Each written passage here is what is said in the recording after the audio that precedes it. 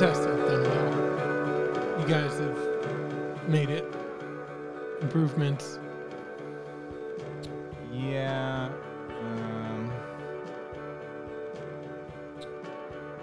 Yeah.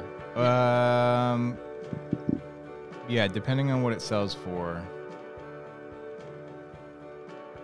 We bought it for $290. We're listing it for $380. Yeah. And I think we owe like $260 maybe.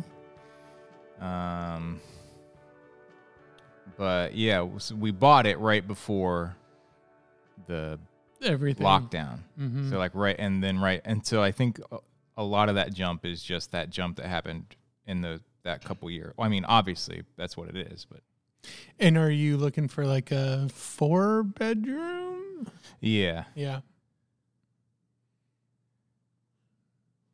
I'm manually turning off my notifications now. All right. Not gonna mess with Fart Do Not around. Disturb. Just turning them off. All right. Okay. What's up, Playboy? We're doing a short one today, right? Trying. Hello, everyone. This is going to be Hi, doggy. a good test for me because you don't Okie dokie. realize how hard it is to talk with a microphone in front of your mouth. Yep. And it just takes so much time to formulate your thoughts and feel comfortable talking into a microphone. And this is kind of a solo shot for me a little bit. I'm going to be ranting a little bit today. So it's going to be a test. Bye-bye. This could be my last podcast. If this goes Bye-bye. poorly, I could just walk away. Do you find yourself like when there's a Tesla behind you, do you feel like a cop is following you? No. Like that kind of anxiety? Oh, no. Okay. There are so many Teslas around here. That's what I'm saying. There's so many. Yeah, it's... And one of them was clearly on some type of auto pilot because he was going so slow. And then the car just like sped up super fast and then like pulled over into my lane and then over to the turn lane. So clearly he was like, I need to get over. And the car... Bye-bye. Yeah, exactly. I thought he was going to go bye-bye right over the median. So first things first. Inscryption. Yeah. I need to know this riddle. The riddle of your reaction. Right. Because I predicted that you would not finish the game. Mm-hmm. That once the game opens up beyond its first kind of movement and you understood like what the nature of the game is going to be, that you were going to be like, I'm not doing this. I'm done. That sound like me. Yeah. And that's why I wrote to you today. And unless you misunderstood, you've led me to believe that you did not have that reaction. Yeah. So Inscryption came out on Xbox. You played it on PC last year or a couple years ago when it came out on PC, and you played it all the way through, and you liked it. Yeah. Yeah, and I had kind of heard, I think, mixed things because I'm not going to do it. Oh. Because there is a maturity. A pretty big turn after the first act, right? So I've beaten it. I've played it all the way through. Okay. I got to that second act, and you were right in that it turned me off, but not for the reason that you thought it would have, I guessed. I really hated just the whole art style of the second one. Of the second part, because it goes from this amazing creepy art style, production design, just like the atmosphere, all of it is so engaging and so great. And then you get this kind of hard right turn into generic pixel art, and then just like this very bland gameplay where it's kind of the card game, but you're also like navigating around this, NES You have unique level powers type of now map. that you Yeah, can and tap it's into. so that was really disappointing. But I soldiered through. And then went to the third And then it act. went to the third act, which is kind of a combination of the first two. But then gets interrupted midway through. Like, you think you're going to do a full thing. Well, you kind of do a full thing, and then it ends. And then it kind of goes off the rails a little bit. Yeah, so the third act has a lot more tangents than the first act does. And I think that's probably what kept me going because the third act is kind of a combination of the first two in that you go back. I guess the card game never really changes that much. Exactly. You're always kind of getting just like different variations on it, which is great. Really, really neat how they do that. But then you're also still having to just like navigate around this stupid world, which is like, whatever. Did you watch all the video files? Yeah, and then you also have in between these acts almost what was the game called? Inscryption? No, the card video, the movie game where you're putting the movie together. Yeah, what do you mean? What's it called? I don't know. What is the other game called from the guy who did Her Story? Oh, That made the movie game. You have you have those interstitials or like Immortality, where you're watching movie clips, except these movie clips are like a minute long at the most. And there's 5 of them at a time. And you can watch them in anywhere, and they're interesting enough. Yeah, so at the end of the day, I liked it. Yeah. That first act, and then I guess the best thing about it is once you finish it, it then opens up this challenge mode, which is just the first act. You get to play through as much as you want, which is great. And so that's what I'm doing now. The only issue I kind of have with that is, and this, I guess I kind of feel like a turd for complaining about something like this.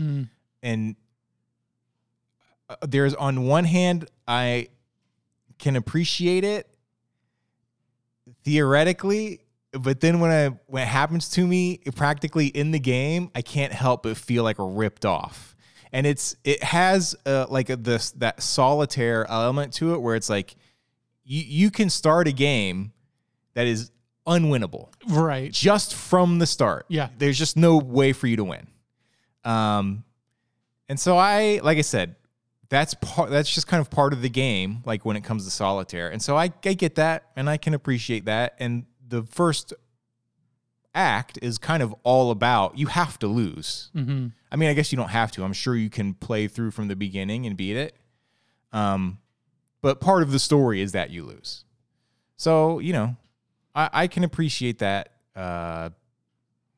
narratively, I guess. Yeah, and there's enough going on. Like, did you do some of the hidden stuff in the cabin? Walk around and solve some of I solved everything in the cabin. I think puzzles. I did. I solved all of the obvious stuff, at least. I think there's, depending on what you did, there's a few. Like, I had to watch a video and be like, to find some stuff. I tried to do as much as I could, and then went back. Yeah, no, I haven't gotten to the point yet where I'll get to a point where I think I'll get to a point to where I'm done playing it, but I'll be like, well, I gotta get all these achievements. Yeah. But maybe I'll only do that for games that I really like playing. So this, I may just play a couple more hands and then be done with it. Just because the second one is coming out soon. There's a sequel? No, I don't know why I do that. I should just tell you I'm switching subjects. Oh, okay. Are you done talking about Inscryption? Yes. Oh, the merch for Inscryption, they're selling cards, like physical cards. I was so tempted to just buy a pack. Like, they say you can't play with them. It's just like promotional, but they're like $10 for a pack. And I was like, very close, just being like, yeah, I'll give you guys $10 just so I can have a pack of Inscryption cards. Yeah, there's apparently a bunch of like AR stuff with it too. So, well, yeah, that's because those videos. Yeah. I started playing Darkest Dungeon again because they're coming out with Darkest Dungeon 2 soon. Right. And that game is very like just one more run type game. Just one more. Let me level up. Let me just do one more thing. Yeah. I'm convinced, and I've refused to like watch videos. I'm convinced that the game is unwinnable. I don't think you can win it. Like, you don't think there's an end? I don't know that. I don't think it's possible. Again, I haven't looked up anybody. Maybe somebody's gotten very good at the game. I don't get, like, I've put a lot of hours into Darkest Dungeon back when it first came out, and I was like trying it out, got into it. Now it's on Game Pass. Yeah. So I downloaded it again, and I was showing it to Indy. And so Indy and I were doing a run together where I'm kind of walking him through and whatever. And I was like, you know what? I'm gonna fire it back up. So I pulled up my old save, destroyed all my people in that, started again. Yeah. And this time with all the clarity of everything I've done, and I didn't even get close to as far as I got in the run that I had to abandon. And I'm like, this game's impossible. I'm missing something. I don't know what it is. You look it up. Well, that's go to the subreddit or something. I don't want to. I'm still at that stage where I feel like I should be able to figure this out. But you'd just be looking up like strategy stuff. I find myself doing that too. And with Inscryption too, one of the things that I also disliked about the second act is it starts introducing all of these different elements with like the gems and energy bars or whatever, but it doesn't explain any of it. It just starts happening, which is fine. And so you kind of have to start figuring stuff out, but at the same time, you can kind of just keep playing the way you want to play. Exactly. And then you get into the third act, and it starts explaining all of those elements, but then you get so many cards that I was just like, I know I could go through this and probably make like an ultimate deck and just steamroll everything, but there's so many cards that I don't have the patience for it. And I just autofill and go to the next guy. Yeah. And it never really got so challenging that I had to do that. You know? Yeah, exactly. I think that's the key, is that you beating the game is not dependent on you fully understanding and ingesting all the, rules and nuances of the game. You can just power through it. Yeah. But yeah, Darkest Dungeon, I think the problem with Darkest Dungeon is it has that randomness element. Yeah. Where like sometimes you'll just, on the game that I started back up, one of my guys died in the tutorial. Yeah. and I've played it so many times. I was like, yeah. I went back. I was like, there's nothing I could have done. There's nothing I could have done. So it has that, but you would think, and I do think, that the makers of the game built a strong enough game around that randomness. But again, maybe they didn't. Maybe I'm like truly trying an impossible task, and I just need to watch a video and have somebody be like, this game's impossible. Yeah. I've been playing it for 10 years. I can't beat this thing, Yeah, just do a YouTube video like Darkest Dungeon tips or whatever. Yeah. And they'll give you a strategy, and there'll be some strategy like, oh, I'd never made that connection before. See, it makes me feel like it's almost like confronting your own stupidity in a very like clear way. Yeah. That I find a little intimidating. That it's going to be so obvious and stupid that I'm going to be like, something's wrong with me. Yeah. Well, I'm in my decline. Maybe. I'm in my decline years. So yeah, that's Darkest Dungeon.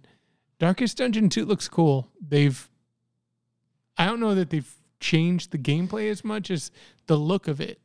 They've put a lot of resources into making it. Yeah, that seems like a weird sequel to me, because that almost seems like it could be one of those indie games that just keeps going on and on and on because it's been out for years at this point. And people are still playing. Oh, I didn't realize it's been that long. I think so. Okay. Well, they also did, and they did this with Darkest Dungeon 2. They did like early access. Yeah.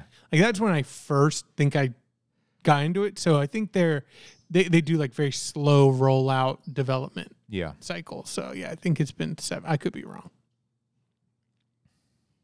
Okie dokie. Mm-hmm. I never had sexual intercourse or anything close to it. Is that a segue? I believe that is a segue. So I watched 2 movies. Okay. Really quickly, How to Blow Up a Pipeline is very good. Blew it! Before we move on from the video games real quick, I do want to say, because this is kind of a better tie-in than denying you've had sex and then talking about Beau is Afraid. But whatever you say. You stupid loser. There are so I listen to some like professional, critics talk about some games, and it's just so interesting to me what games hit and what games don't, especially with critics, because I think critics engage in whatever element they're a critic of differently than just the normal connoisseur or than the normal person.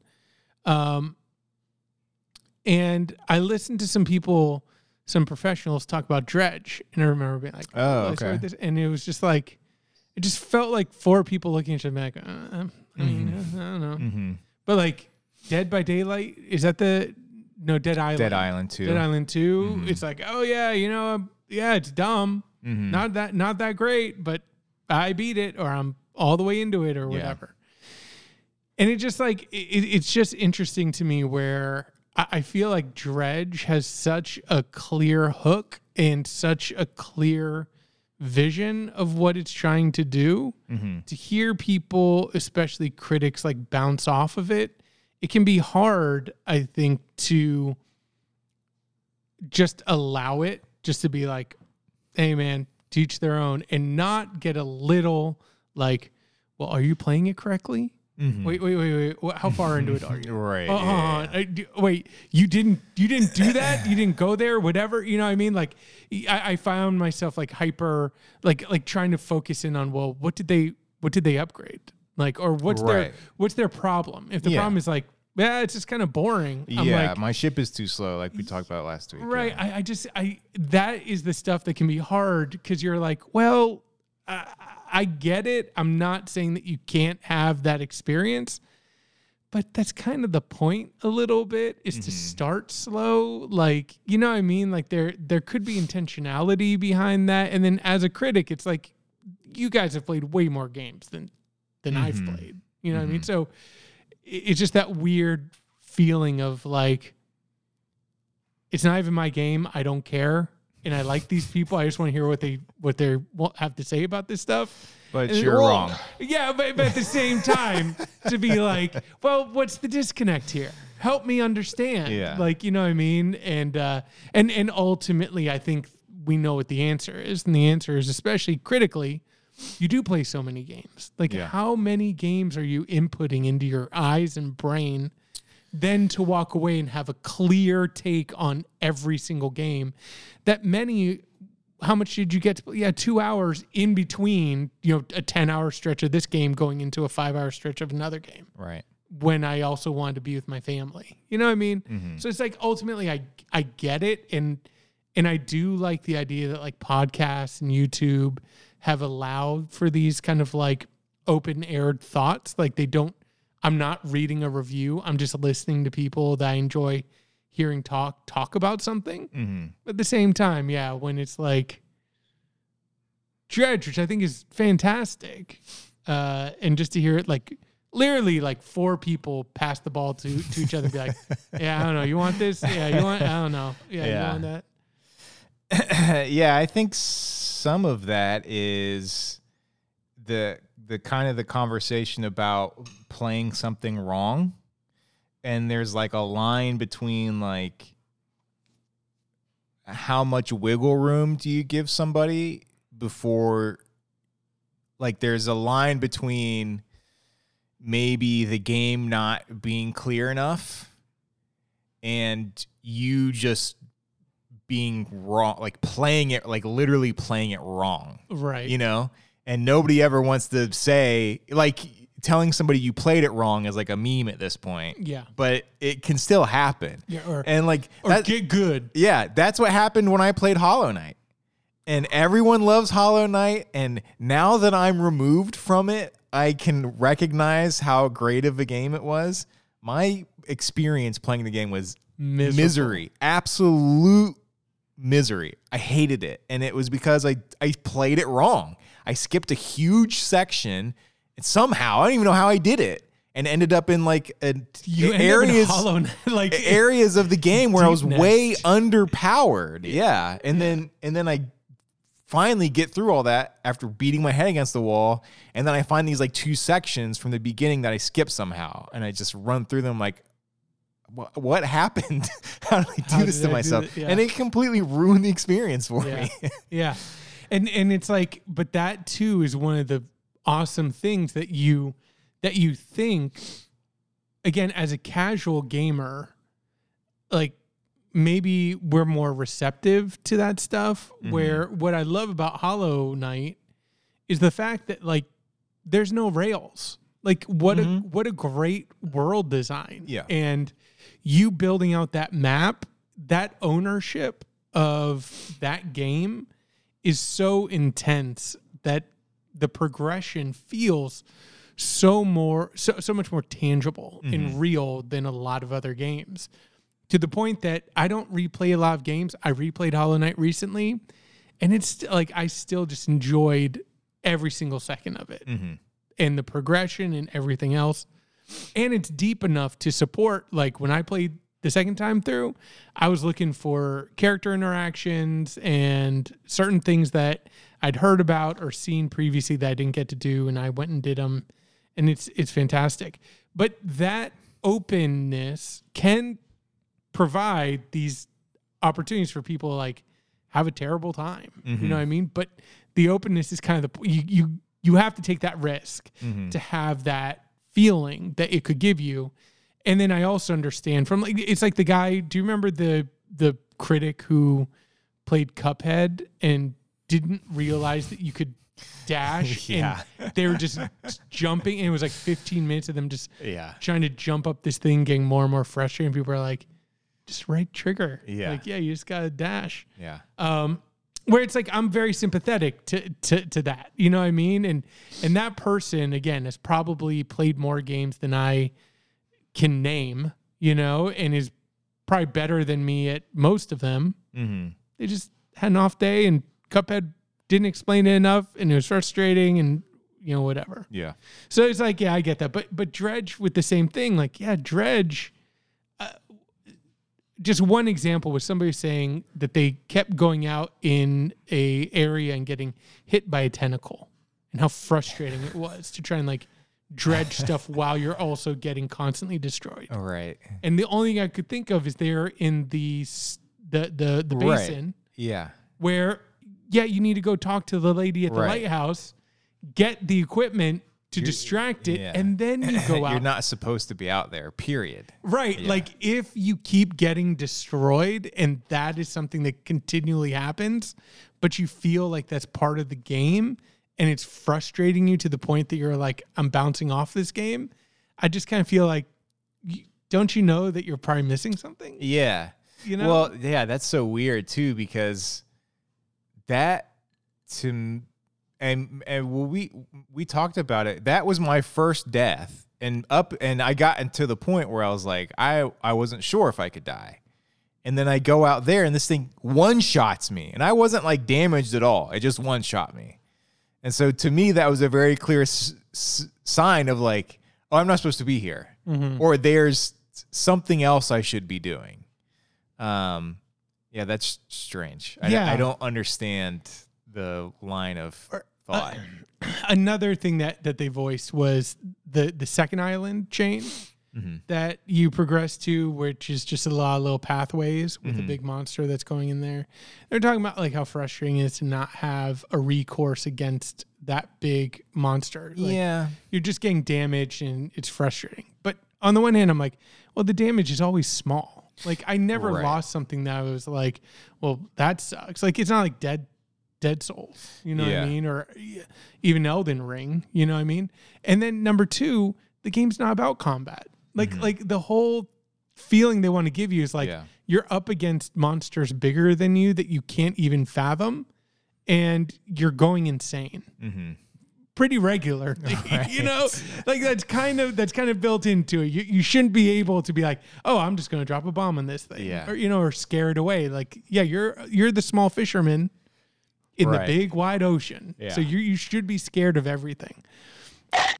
Yeah. So anyway, all that to lead into the fact that I watched Beau's Afraid, a movie that we were going to see, and then I remember talking to you and being like, all right, Justin, number 1, don't bring your wife. Number 2, get ready, because apparently this is a career killer for Ari Aster. It's indulgent. It's long. It's almost 3 hours long. It's just going to be a fiasco. And that was, you know, what I read or heard right about it. But I've liked all of his films, and I was like, I really want to see this in theaters. So I went smaller theater at AMC, but about 30 people in there. Oh, really? Yeah. Including a row of like 8 teenagers or like really young freshmen in college. Kids, all guys.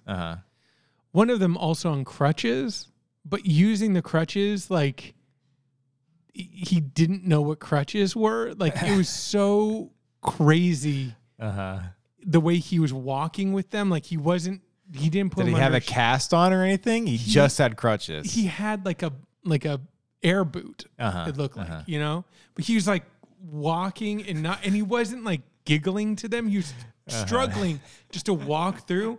And then he like went up the far side of the stairs and then walked through all of his buddies and then sat on, and the noises he was making were crazy. I was like, what did he do? Again, it could have been like Andy Kaufman-esque, like physical comedy, like a really layered, nuanced bit that he was doing. But I didn't get it. Anyway, they started making fart noises in the trailers. Yeah, okay. And then as soon as the movie starts and the title card comes up, one of them does a fart noise again. And you can hear 2 of them like not being able to control themselves. And then a guy in front of them just turns around and he goes, "Shut the fuck up."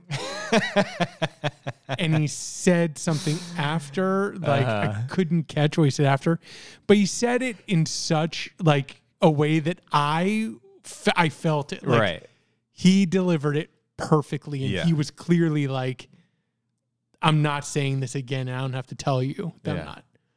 They were like, I didn't hear them breathe after that. The entire 3-hour movie, they were dead silent.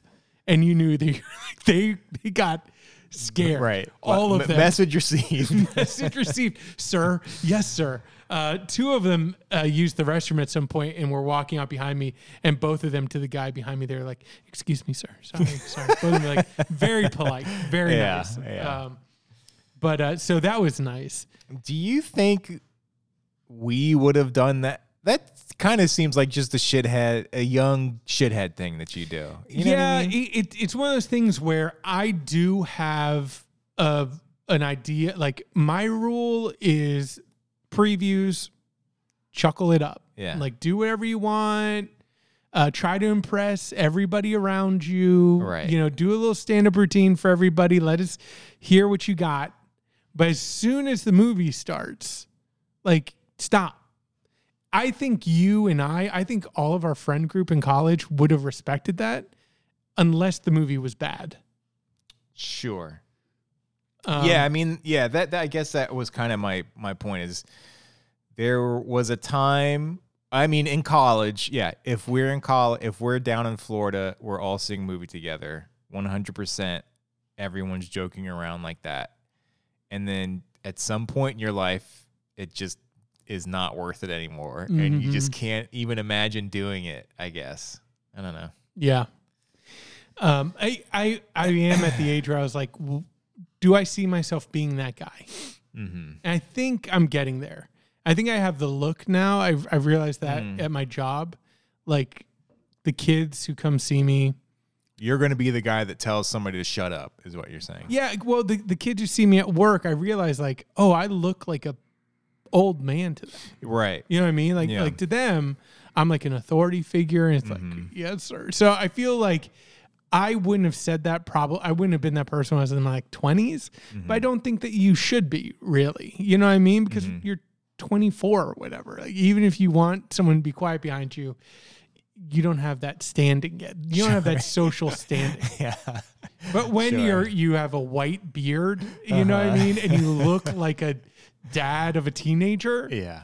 Then you can be the one who stands up and just authoritatively gets an entire row of teenagers to shut the hell up. Yeah. You know? Yeah. Okay. Movie. Let's talk about the movie. First, how do you spell Beau? B-E-A-U, right? Okay. That's just for my notes. That's for history. What? All right. So yeah, and so I ended up not going. We just had a lot going on. Two things. Your description completely turned me off. That coupled with hearing that the movie's bad in some circles, but also I didn't like the trailer, and I was not impressed with the trailer. So all those things together, coupled with, we've got to get this house listed. And so this past 3 days, we've just been busting ass to clean and paint and move stuff out. I was like, I can't do it. Move the dead bodies in the back. And then it's like, and then you're like, let's go see it during the week. But it's so long that's a half a day of work. Like, I have to take half a day off to go see it. Let's do it. You know what I mean? Tell me and the I day. can't do that. Tell me the day. I mean, we are adults. We should be able. This is but I'm saying with work. I mean, I guess I could actually just take the time off. But again, you've earned it. Yeah, Justin, but let me be the first one to tell you, you've earned it. Yeah. So prioritize yourself, especially after this busy time in your life. You deserve it. Yeah. After things settle down. Here's the thing. I'll jump to the big point. Mm-hmm. It's worth it. It's totally worth it. It definitely, in terms of the experience, made me think of The Lighthouse, where The Lighthouse was one of the was a situation where I was the one anticipating it. Mm-hmm. You somehow saw it before me because you used to be young and cool, and you took off of work early and went and saw The Lighthouse. Did I? Saw that by myself? You saw it by yourself because I was like, hey, do you want to see The Lighthouse this weekend? You're like, yeah, it's great. And I was like, what do you mean it's great? You're like, yeah, I just went the other afternoon. It was playing at AMC, and I just went and saw it. And what? Between waiting for The Lighthouse to come out and then seeing it, my interest definitely took a turn. Because some of the reaction was, doesn't have a plot. What does it mean? Yeah. Mm-hmm. Pretend, the same old tired whatever. Yeah. And then I went and saw it with you, and just what a fun time at the movies. Mm-hmm. What a picture. And I loved it. And now I get to return the favor. Okay. Hopefully, if you can squeeze this in, because I don't think it's going to be in the theaters for very long. I think it's going to have a brief little push, but I am literally down to watch it whenever. Okay. So I wanted to hopefully briefly. Mm-hmm. Again, this could be the end of my podcasting career. I'm attempting a very challenging podcasting maneuver. You blew it! And I hopefully I won't. Uh-huh. You know, the other day I was just sitting there at work and in my head popped, "Suck my white ass."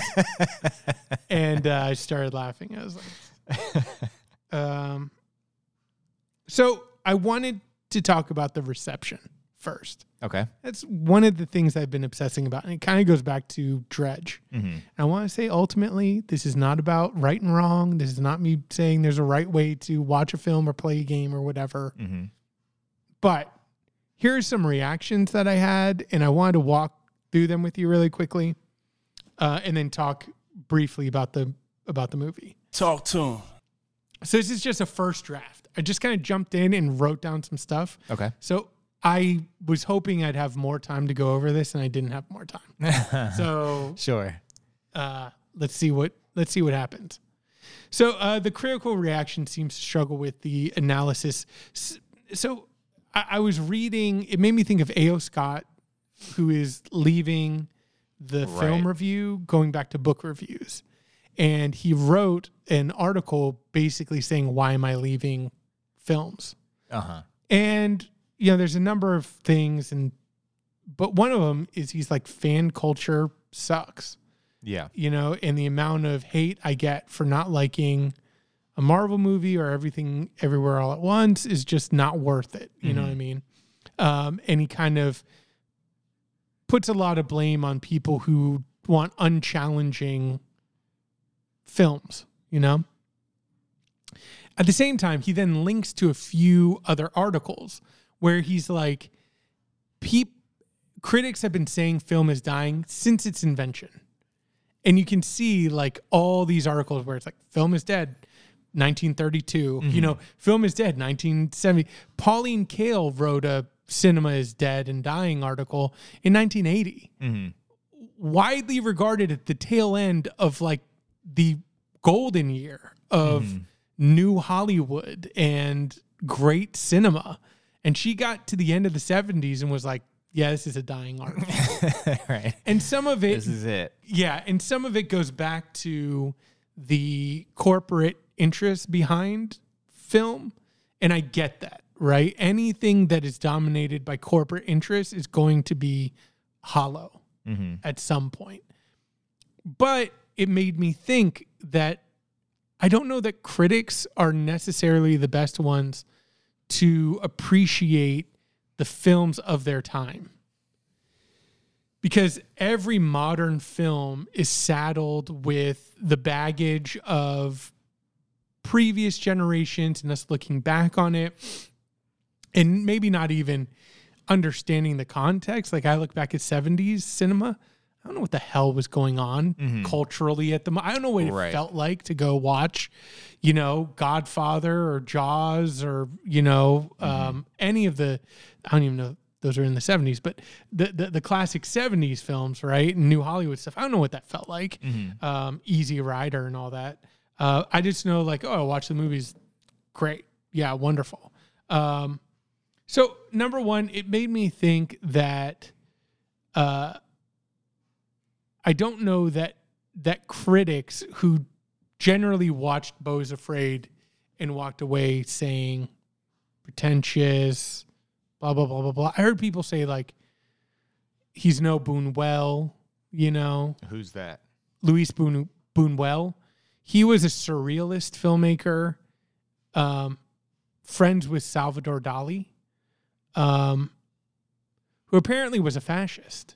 Did you know Dali was a fascist? Yeah.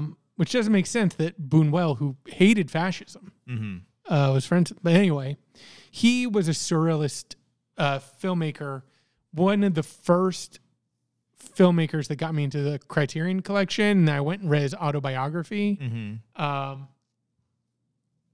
And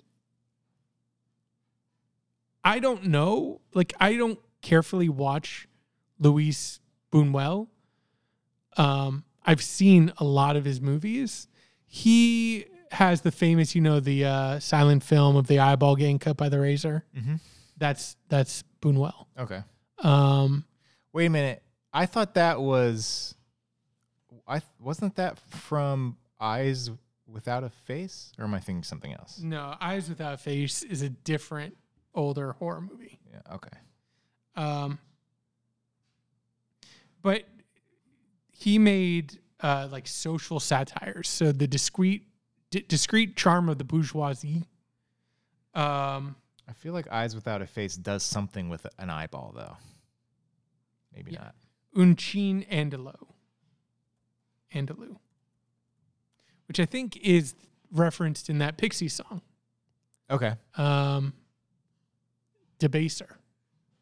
Mm-hmm. Anyway, all that to say, I don't feel like Buñuel is very like nuanced, you know? Yeah. Like you watch his satire, his films, and it does feel like I don't walk away going, well, that was purely just dream logic and I don't know what anything meant. That was like a satire of the ruling class and religion and the bourgeoisie. And so anyway, when I hear critics discard modern filmmakers for being indulgent and pretentious and then pull up older filmmakers like Buñuel and say like, oh, they're no Buñuel or whatever. Yeah. So I'd be like, get over yourselves, right? Like, I just feel like there's a chance that you'll look back at modern filmmakers today that get discounted and be like, oh, that was actually very good. You know, Under the Silver Lake is another good example. A film that I think critics panned, hated. I watched and I was like, this is kind of brilliant, you know? I think some of that too is like you were saying with Jaws and not knowing what that experience of seeing that is. For me, like, I guess when I think about that stuff, your initial thought is like, or when they do like see it in the theater, right? They'll show old movies in the theater. But like part of what that's missing is the context of like everything that's come before it, right? Like one of the things that makes Jaws so highly regarded is that there was nothing, people have been watching movies for 30 years and they hadn't seen anything like that before.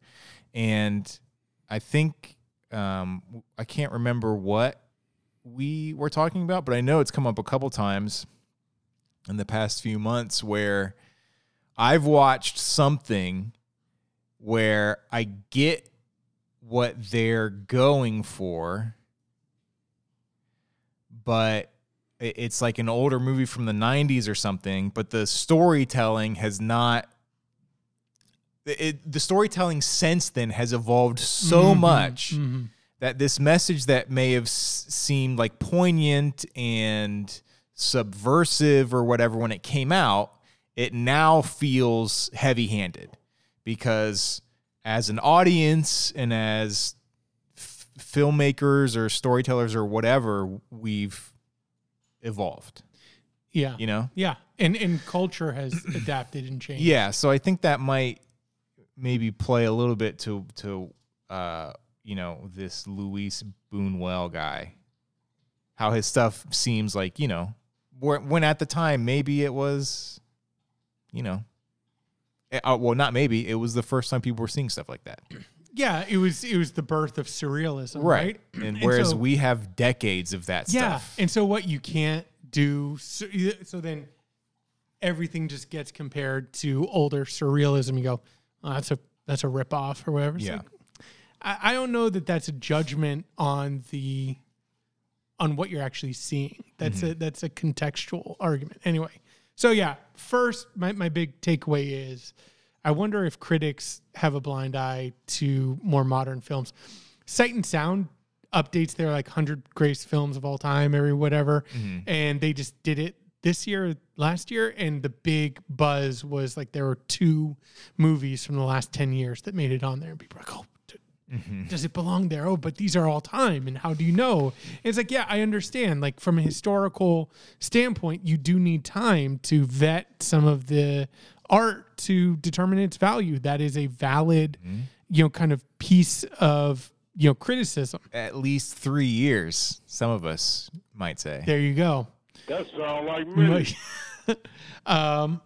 And so I understand that, yeah, you watch a modern film and maybe you're immediately putting it into its box of, well, modern.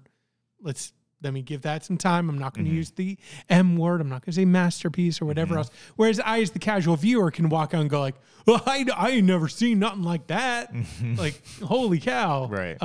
It's the same thing with Men, right? The Alex Garland film, which walking out, I was like, I've never seen anything like that. And I had a hoot. Right. In the theater.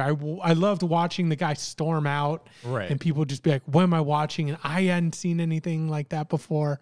And then, looking back on the film, like, yeah, that's, I'll bring my star rating down a little bit because I was riding a high. I can see some of the issues, but damn if it wasn't a fun time, Yeah. Seeing stuff I haven't seen. So the next reaction that I wanted to mention is the Beau is afraid explained reaction. So I immediately, I'm looking for, some engagement, some discussion about it. So first I look at the critics and I see critics panning it. I'm like, okay, I just don't know that you maybe are the best people to analyze modern films, especially ones that are trying something wildly new, because critics have led me wrong about some of my favorite films, like The Lighthouse, which got panned by a lot of people, Under the Silver Lake, Beau's Afraid. But I feel like online there's this also push to like identify what's the linear explanation of a film. And if a film does not make clear linear sense, that it is the fault of the film or that's somehow a deficiency. If they can't make their 15-minute YouTube explainer video and have everything just be like, see, when he did this did this, and that did that, then you go like, and this film, they don't even bother to explain this. And that's a problem. And it's like, I don't know that that's a problem necessarily, Why is there this push to explain everything? Yeah. Why is that now the go-to, where I feel like even stuff that doesn't need to be explained is, you can't get away from it, right? Dredge explained. Swarm explained. The Barbie movie is going to have a explained. Yeah. You know what I mean? And I just I don't get it. Yeah, well, that's actually was one thing I was going to ask is, does the movie have like a... I'm going to get there. Like an understandable, like, I know what's happening from moment to moment? So I'm going through the garden of reactions and then my reactions to those and then getting to the film. So hopefully that will help frame everything. So then from YouTube, I then go into podcasting. So YouTube tends to be a little more immediate. People just... So let me just say one thing before we move on. I think part of that has to do with like ego and being willing to, and if your job is criticism, I guess you can't do this. But being willing and able to like watch something and then be like, yeah, I don't know what I watched. I don't know what it was saying. But like you said, like, man, like I liked watching it. For me, that was The Green Knight. Like, I liked watching The Green Knight. I feel like I got like 70% of the movie. There was some stuff that I was not clear on. There was some stuff that I didn't understand until like the second the movie ended. But I liked watching it. And then afterwards, yeah, I came back and I looked into some other stuff and got some more context from it. Yeah. And not to say that inherently all these don't fall into an ecosystem of like healthy critical reaction or like a healthy ecosystem around a movie or whatever. I definitely have gotten stuff out of like that swarmed explained videos. if I could have my way, I just wouldn't call it explained. You know, Sure. that kind of push, what that signifies, I think is a misleading notion. Sure. It's like people saying, I beat the game instead of I finished the game. Yeah. It's just semantics and it's just habit a lot of the time. But right. So yeah, if critics get to see it early, I watch them. That's my reaction. Then I go to YouTube and I see just a bunch of like explainer videos and people running into a point of being like, I don't know, especially because you either got an early screening because you're a YouTube critic, or you went and saw this day one, so you could be the first one to get your YouTube out, and you have no reference for this stuff. This is like you coming back and being like, I gotta get the clicks, and then just jumping into the movie. One of them that I watched, the guy's like, yeah, so I can only use footage from the trailer, but we're still going to get this done, And it's like, okay, guy, maybe that's a sign that you need to just not put this out yet, you know? Give it a week. Give it a week, yeah. And then, of course, his explainer at the end just kind of falls into, I think it could be, Right. So then I go to the podcasts, right? And in the podcast, what I hear a lot is the WTF reaction, which I feel like if you have a podcast or YouTube, by the time you get on the microphone, I feel like you should have something to say. If your YouTube video or your reaction starts by us being like, so Justin, Beau is afraid, and then we pause, and then I just go, yeah, man, I don't know, dude.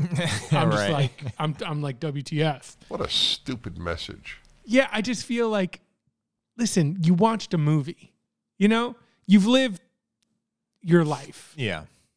To some extent to get this far. You have a frame of reference for what you saw. Even if what you saw is kind of like surprising or out of left field, there should be an ability to take some time and then out of that articulate an experience. But to then hear some people just kind of like WTF and then stall out in this kind of like, I don't know, man. I don't know. And just not really push beyond the I don't knows.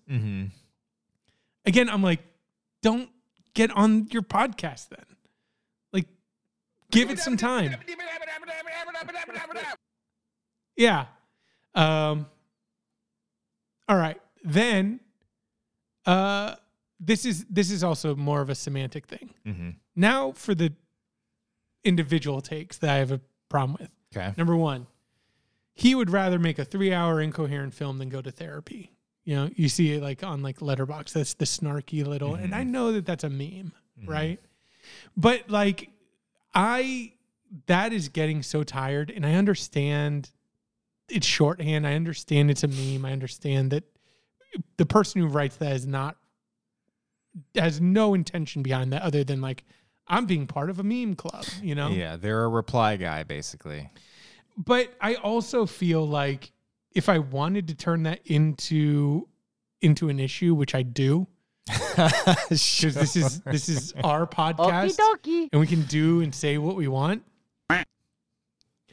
I am going to say, and I don't know if I read an article or something, but they're commenting that like therapy speak is really having an impact in like a lot of modern depictions of like mental health and stuff like that, where everyone is hyper focused on showing the positive therapeutic like impacts on mental health in a positive way, because you don't want to make therapy seem like a negative thing. You want to destigmatize it. Sure. So the idea of like putting forward in the conversation, hey, this character then went to therapy and got help, or this is a example of like useful therapy, Right.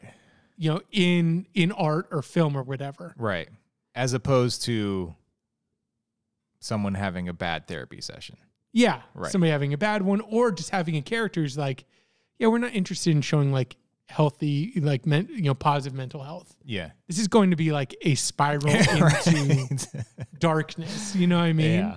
And I feel like, so I listened to Slow Tie has a new album he released a few years ago, or weeks ago. And the first song is called Yum. And in it, he starts this kind of like panic attack that he's having. And then he goes through like what his therapist told him, like breathe, and he starts doing his breathing exercises and stuff like that. And then he like goes on this rant where he's like, that doesn't work. That's not working. And I'm just as like off the rails and lost doing the breathing exercises or not doing the breathing exercise. Yeah.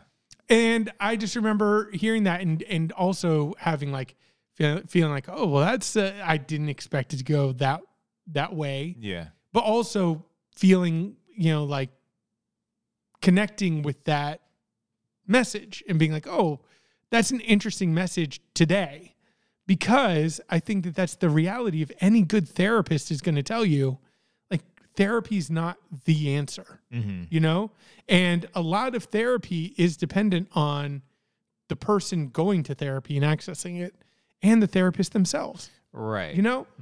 It's not a uniform thing. It's not a scientific process that happens the same way every single time. And there are so many moving dynamics and so many issues being faced that, maybe sometimes therapy is the piece of a larger puzzle. And sometimes maybe making a film that's just bleak and a depiction of terrible mental health is the point and is good. You know? I was going to say there's part of that is there has to be action afterwards, right? Like you can't just go to therapy and say, I went to therapy and that's the end of it, right? You then have to act on it and apply those thoughts and all that to your life, whatever. Maybe that's what the movie is, right? The person saying he'd rather do this instead of going to therapy. Maybe this is what he's doing because he went to therapy. Exactly. You know what I mean? Exactly. Yeah. You know what I mean? Maybe this is the positive outcome of that. Yeah. And so just that dismissive attitude that I feel like is representative of how some people engage in art. And I think some people do. I think some people engage in art, and as soon as there is a depiction of like poor mental health, leaving out the people who are triggered by stuff. I understand that, and I'm all for it. Like, prioritize your mental health. But I'm talking about the people who are creating an issue because of a perceived harm that a depiction could cause for another perceived person that's not themselves. For those people, I want to be like, chill out, calm down, and maybe you don't understand the fullness of like positive mental health and therapy, Right. Especially when it comes to art. So like make your dark, film and your, again, I hear, people complain it's like nihilistic or whatever. Yeah. It's like, I understand that you could be like, it's harsh, but I don't know that that's a dismissive point against it, Oh, why aren't you like Beau is afraid? Well, he didn't have good mental health all through the film. Okay. And I don't like that. Yeah. Okay. Anything else? No, I just didn't like Beau. Okay. Yeah. It's like a different, wrapping on the positivity movement, right? Where you just have to be everything has to be positive. Toxic positivity. Exactly. There you go. Toxic positivity. Yeah. Okay. Then I saw somebody say another semantic argument, but the people who would come out and say like, oh, I liked it, would inevitably say, oh, it's not perfect. I'm going to be like, when was that the standard? Yeah. When was the standard perfection? Right. Especially on something that's trying to do something like different. It's not going to be like, if perfect isn't a good standard to put on any film, it definitely is not a word that I would use in relation to any film that was like trying something with the medium. It's not going to be perfect by nature. Yeah. So that's another thing that annoyed me. Well, also there's no such thing as perfect. Yeah. In these types of, unless you're talking about like a math equation, perfect doesn't really exist. Yeah. And I think that the reaction that I had against like that in particular is this film is clearly trying something. Then to respond to it by offering a cliche, well, it's not perfect. It's like, that is how you respond to that film. You just throw a cliche at it that doesn't mean anything. If I go back on anyone who said that, are they going to start every review of every film with, now that was perfect. Now this was not perfect. No, they're not. They pulled that cliche out for this movie. And that I think I find frustrating because I'm like, the film is trying to do something more interesting than a cliche. Don't respond with a cliche. Feels like, dismissive or like, who is that comment for? Like, who are you trying to like absolve yourself before? Hey guys, I'm not saying it's perfect. Like, what court are you is watching you? Right. Unpleasant, nihilistic, lack of humanity. That was specifically from, I don't listen to this podcast. I listened to it a few years ago. You bounced off of it way before I did. And it's definitely emblematic of a time in my life where I too thought that you could condense the world into an explainable, like, bullet point list. And so I would listen to the Slate Culture Gabfest.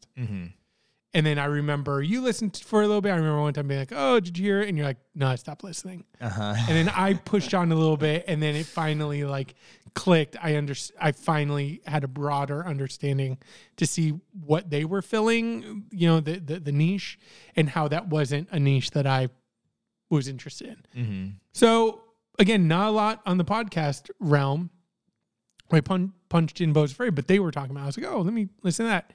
Of course, the same guy is on there. Really? Yeah. Still doing it. Still doing all and he comes out and he's like, shout out to his family. I hated it. I despised it. There's no humanity there. Yeah, and I just want to be like, like what an outlandish charge that doesn't even make any sense. Like, define humanity, sir. You watched that film made by a human and you said zero humanity there, nihilistic. I was made to feel uncomfortable or whatever else. I just have no time for the hi-hat. Yeah. What about this? How about this? Here's a new rule, right? Bill Maher style. Yeah. If you're a critic, if you're any sort of published critic, right, you have to, before you, let's say, watch a movie, before you go watch the movie, you have to also write something that says, these are my expectations for the movie. This is what I expect to get out of it. So then I can compare and be like, oh, well, you just had no idea what you were about to watch. And you're just not capable of, I mean, not capable, but you just weren't, you're not there.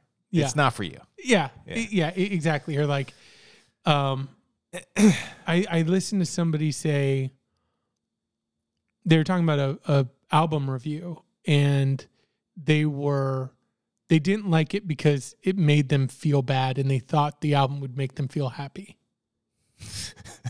And that was like word for word what they said. And I remember being like, what are you talking about? Yeah. You didn't like it because it made you sad. Did you think that maybe that was the point? And maybe you shouldn't have gone in being like, well, this will make me happy. Right. So exactly. What are your expectations? And then, so that was it. The only other one that I saw that I wrote down was, I forgot. This is one specific review. Oh yeah. I don't have mommy issues or anxiety, so it didn't have a lot to offer me. Which again, it's just like, you don't have to go through. I like that review. I can't shoot webs out of my hands, so Spider-Man didn't really have much to offer me. So, what did I think of the film? Right. So with all of that being said, listen. Hamburger. It's not perfect. Toilets! Justin, it's not perfect, okay? I want everyone to hear me. I'm not Answer saying the it's question. perfect. Answer the question. I don't want to get all the hate mail. Maybe that's the way it is, right? Critics are exposed to the public in a way that I'm not. So you are constantly absolving yourself to this faceless entity that's going to jump on you for whatever you say. So maybe I'll give the person a break who says it's not perfect. It is perfect, okay? What? So I think number one, the biggest thing for me is what you said, the expectations. Mm-hmm. I went in and my expectations were not what this movie is. And that was so exciting for me to watch the movie continually subvert my expectations. The second thing that I look for in movies like this is craft. How much effort have they put into this film? Can I like tangibly feel it and sense it? A good example of that is Men by Alex Garland. I think Men, the sound design on that film is like phenomenal. The look of the film, for me, some of the shots and compositions are gorgeous. And so as the film goes wherever it wants to go, there's a part of me that can relax and know this person has put a lot of thought and effort into this thing. This is not something that has been like, I don't know, let's try this, you know? This has truly been like really thought through by somebody who has earned my trust. So why not just give them my trust, you know? And this film is made so amazingly, so well. The craft of it is impeccable. Lord have mercy, I'm about to bust. Exactly. Next, it's funny. It's legitimately funny. And the theater of like 30 people laughed all the way through. Really? 2 hours and 50 minutes. Every punchline landed in this film, even up to the very end. Okay. And again, I think that that's something else that I didn't expect is how funny it is. Yeah. So I really want to see this with you. Part of me wants, again, those expectations are one of the things that kept me connected. Do you want me to talk more in depth about? Do you want to talk more in depth after you watch it, or do you want me to walk through some deeper thoughts and specifics about the film? Yeah, go for it. Are you sure? I can't imagine I'm going to see it this week or next week. Not even next week? Maybe We can't sneak away a little, play hooky? Okay, I'll try and watch it before we record again. Okay, is that good enough for you? When it gets done, it'll be good enough for me. Okie dokie. But it's basically Suck my white ass! it's basically inside this character's head, and you see the world from his anxiety-ridden perspective.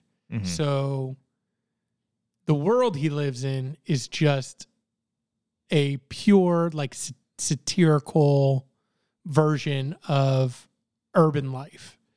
There's a dead body just rotting openly in the streets. There are people who are just like buying guns on the side of the road as he's like walking home. There are two people who are in a constant fight with one man gouging another man's eyes out, but he's doing it morning, afternoon, and night. Anytime this guy's in a scene, he's fighting this other guy and gouging his eyes out, you know? Okay. And the actions of the film are absurdist, where things happen and you don't know why it's happening necessarily, but you know you're in the perspective of Beau. Right. Ultimately. So At some point, someone steals his keys and his luggage. Did somebody really steal his keys or luggage? Or is he so paranoid about this trip that he hid them or convinced himself that they were stolen or set it up to be stolen in a way that didn't seem to be portrayed in the film? Maybe, right? But the end result is his feeling is somebody robbed me. I'm exposed. I'm vulnerable. And that's the point, you know? So I'm sorry. Were you saying that you're going to see it and then we'll talk about more? I'll see it. I'll try and see it and we'll talk about it. Okay. We'll actually talk about it next week. Okay. So this will be the preamble to the actual. I'm glad because I talked a lot. So we can leave it with the what's wrong with the critical reception today and the kids these days on the YouTubes. God, forgive me. I found our movie wager. Okay. From this year. So we'll pause on Beau is Afraid. That's the end. Part 2 next time. For now, ending. Do you want to revisit the movie wager?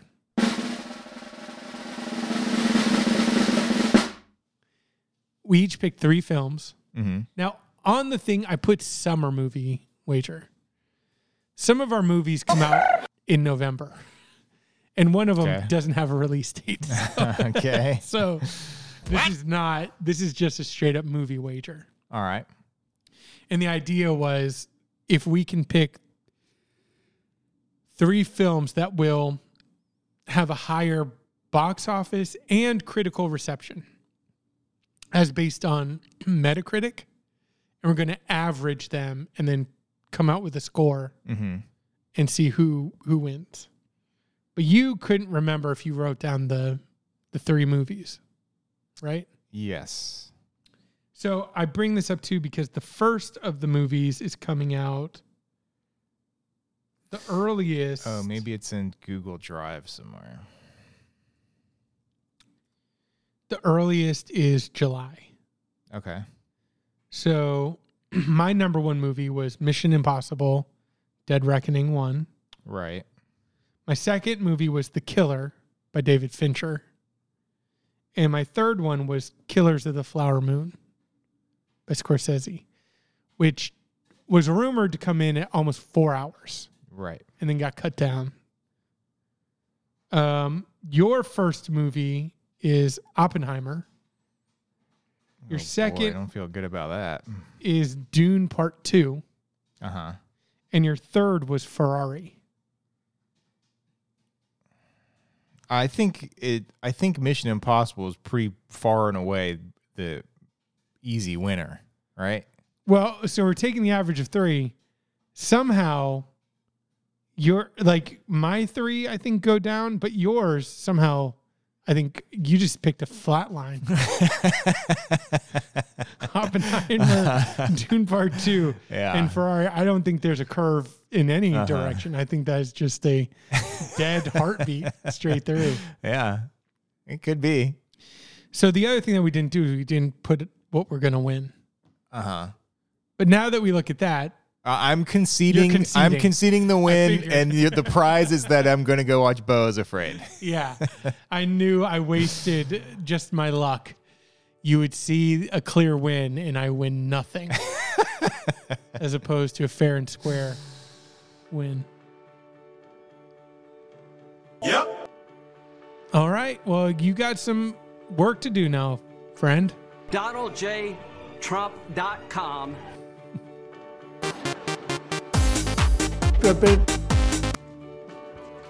I love you. I love being your tile coach. Struggled on that one a little bit. Bye bye. Bye bye. Bye bye bye bye bye. Bye bye.